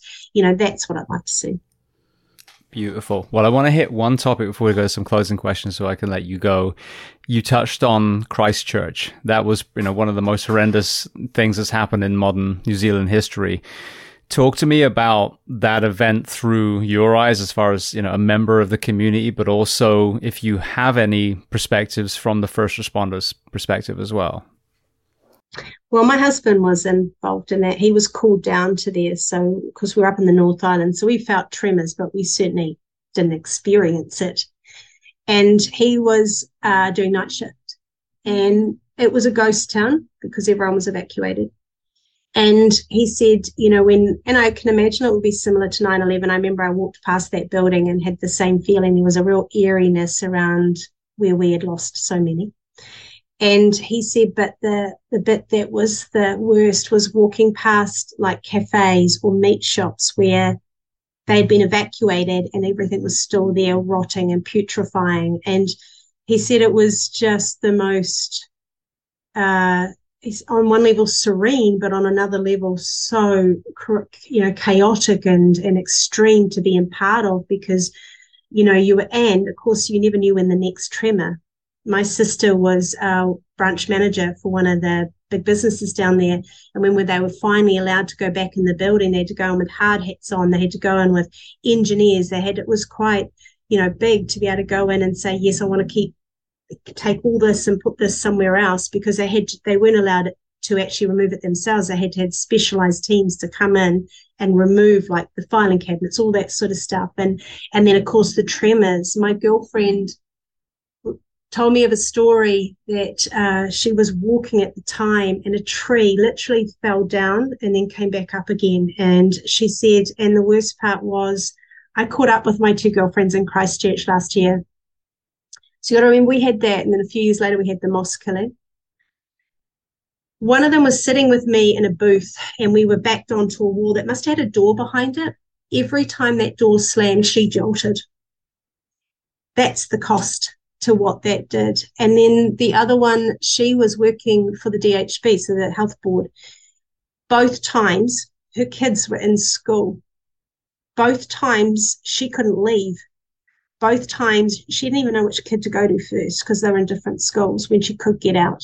So, there was just so many things that went on to impact. And then we threw in the pandemic on them and on top of everything else. So Christchurch is in big trouble. Christchurch has a significantly high rate of anxiety going on down there now, like catastrophic health conditions because of that war zone, pretty much.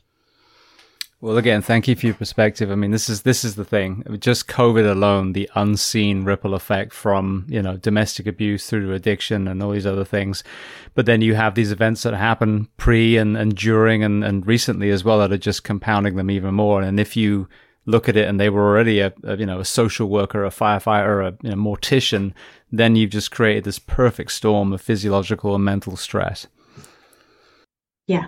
I mean, as I say, their job was already stressful, but now they're dealing with the stresses of all these things that have gone on as well, which has heightened the community's stress. So when you think about it, they're managing a very unique environment right now, and we're putting a lot of pressure on them to be good at it when, they've also got to go home to their families who are dealing with their stress, and their kids are, the increased suicide attempts here in New Zealand on our children has just been horrific.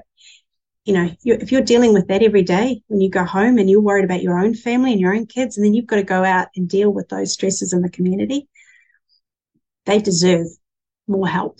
That's all I can say. Absolutely. Well, I agree 100%. So people listening, where can they find more information or even look into purchasing Flowspresso? So Flowpresso is available for clinics only. So sorry, Flowpresso, not Flowspresso. I've got coffee on my mind. Everyone says Flow Espresso. We're almost thinking about changing it. It's such a cool thing. I don't mind. Coffee's great as long as you're not drinking too much.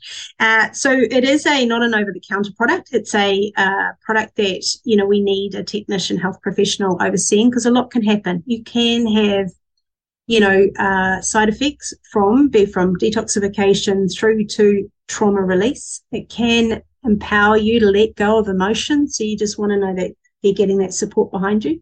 So that's first and foremost. Secondly, you can go onto our website, which is obviously www.flow, Flow, Presso, meaning for pressure, Presso.co, and you say .nz, we say NZ. And you can learn all about us on there. We've got a try site that you can go and, link up to, and then people can go and we'll find you your local area. I'm certainly having some really interesting. I'm up in Indiana. I go to Washington DC in March, and then I'm down to. I'm first in the OSW conference in Anaheim in California speaking, and then we head to Virginia and Washington DC, and I'm in mid-March. We're doing some demonstrations down there. I'm trying to work my way through the first responders and see if I can create some miracle where we can make this available to staff. So we're definitely working on that. So that's where you could go and learn if there's someone in your local area that we can align you with. Or if you're a practitioner, get in touch. Beautiful. Thank you. Well, the first of the closing questions, is there a book or are there books that you love to recommend? It can be related to our discussion today or completely unrelated. I love that book, Breathe, from James. Is it Nestor? I think so. Yeah. I think it's a really good reminder of how our health can change if we're not breathing correctly. And it's relatively in layman's terms. The Body Keeps the Score is really good, but that's pretty intense, right, for some people to read. But it is, especially if you're a first responder, I think it helps you understand why you feel the way you do, and why it's really hard to control those reactions, or why it's hard to break that cycle of that repetitive process that's going in the mind, especially if there's PTSD. Those are kind of my two favorites. I mean, I also love, the things like, if you want to look at the emotional connection to the physical, there's Louise Hay. There's also Annette Noontal. She does a book, The Body is a Barometer of the Soul, I think it's called. They're really good if you're going, okay, so I keep getting this issue all the time. Is there an emotional relationship to it? And then it triggers you to think about that. Is that actually a reality? Those kind of things are my favorites. Brilliant. All right. What about a film and or a documentary that you love? Oh, I'm terrible. I'm into all the things like the SWAT, and all the, I'm into anything that's intriguing, that involves first, police officers and investigation and all the rest. I don't know. I like to sit there and see if I can sort it out between me and my husband. We see if we can sort out that, he told me once he was in a court and he said, that he was giving evidence on something, and I never forget, he turned around and said, unlike CSI, the movie, I couldn't solve this within an hour. Well, it's funny as well, because the CSI officers or agents or whatever they call them, they're out with guns and they're diving and jumping out of helicopters. The ones that I've seen show up in a suit and start looking for prints and blood samples without UV light. So it doesn't seem to be quite... It's the same in New Zealand. There's probably a lot of people that went into that profession like, wait, what? What am I supposed to be doing? Where's the gun? All right. Well, the next question, is there a person that you recommend to come on this podcast as a guest to speak to the first responders, military, and associated professions of the world? It's a tough one for me. I'd have to, There's a district commander that's retired here in New Zealand called Andy McGregor, and he is the reason Flow Preso was put into, because he understood the need to support his staff. He was a really good man. He really understood the need for that care, and I think that's quite unique. And he used to tell me, oh, everyone else is risk adverse, like we just need to get in and do this. And he did the most amazing talk for me because I was presenting at the embassy in Washington, and he ended it with, you can look at all the research we've done, but what mattered most is we showed we cared. And I think having management that actually can portray that, but also acknowledge that, the staff are doing above and beyond. I think there's that. I don't know whether he'd get on, but I can certainly ask. Yeah, absolutely. He changed, he really gave me, I just think he's a unique model at the moment with the way the world's been, and being able to see that so early on in the piece and put that service in. And it could have been any service. It's just that he saw the need and wanted to give his staff the help. I think that was the key for me. Beautiful. Yeah, I think if anything, COVID showed us what a leadership void we actually have. There were some amazing countries and leaders, and I would argue even in Florida here, he may not be perfect. I can tell you that there's some things he's done that I don't like, but Governor DeSantis, the way he handled it, we shut down like everyone else, but then he slowly started opening the tap. Okay, doesn't seem to be getting much worse. Gyms you can open, restaurants you can open, and we slowly opened up again. So from that, and actually from Responder Health, I think he's been very supportive of that as well. But so many, I think, that we had at the helm when this happened, we realized that they should never have been there in the first place. So I think it's the leaders, the real leaders of the world, that we do need to hear about. So I think he'd be a great one. Yeah, I agree. Totally. Brilliant. All right. Well, then the last question before we make sure where else to find you, what do you do to decompress? As I said, gardening. Love my gardening. I won't lie. I'm in Flow Preso every week to ensure I regulate that autonomic nervous system, though I've achieved 3 weeks now. It's not looking pretty, but I'm trying to not live by it. And I love, like, we've got a dog, so I always think there's a real thing with animals, and they get you out walking. I have my moments too, and I only had one a couple of days ago. But what I do when I have a moment is I go there. So it involved me getting in the bath, because I always find water is relaxing and soothing. Had a good cry. And it's just because you get to the point where it's an overwhelm. There's so much going on. There's so much change. And mine is more that is, from a business perspective, especially, you're just dealing with so many different things. And sometimes it just puts you in overwhelm. So what I've found is being able to have the ability to go there and really feel it, like just feel the overwhelm, my staff laugh at me because I'll leave the office all stressed and looking like something. The next night turn up completely different. It's because I face it there and then. I go there and then, rather than bottle it down and hold it down, because I used to do that in the past, and that cost me my health. I had to rebuild. So for me, it's about just go there, throw your toys out of the cot, have a moment. Just don't yell or scream or turn on anyone else, but just have the moment, because when we process emotion, it moves it on. And then you wake up the next day and you feel like you can make choice again, because you kind of got rid of the stuff that was dragging you down. And so that's what I do. If I'm honest, I face it. And, my gardening, I still believe getting out in that earth every day or every second day is my little gem that I find, for me personally, has been a game changer. Brilliant. Well, thank you. So the very last question, you talked about the Flow Preso website. Are there any places online or social media that we can contact you specifically or follow you? So we are working on that, because there's been a demand and ask. But if you go onto our flowpreso.nz Instagram, you can send a message and that'll come. The team will bring it straight to me. So that's a way to get hold of me.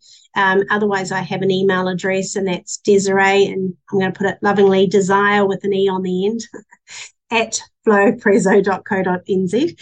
So that's how you can get hold of me. Pretty basic, simple way to do it. We're not big in New Zealand about being big, flashy, and it's you can easily get to me if you want to. You just got to put my name in. It's so unusual.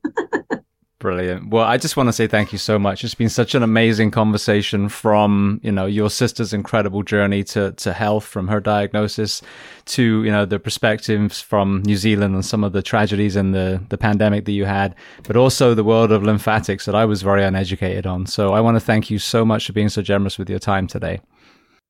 Thanks, James. And thanks for the opportunity, and just wishing everyone good health. And yeah, let's work on this year being present and in the moment, and connect to the wider world.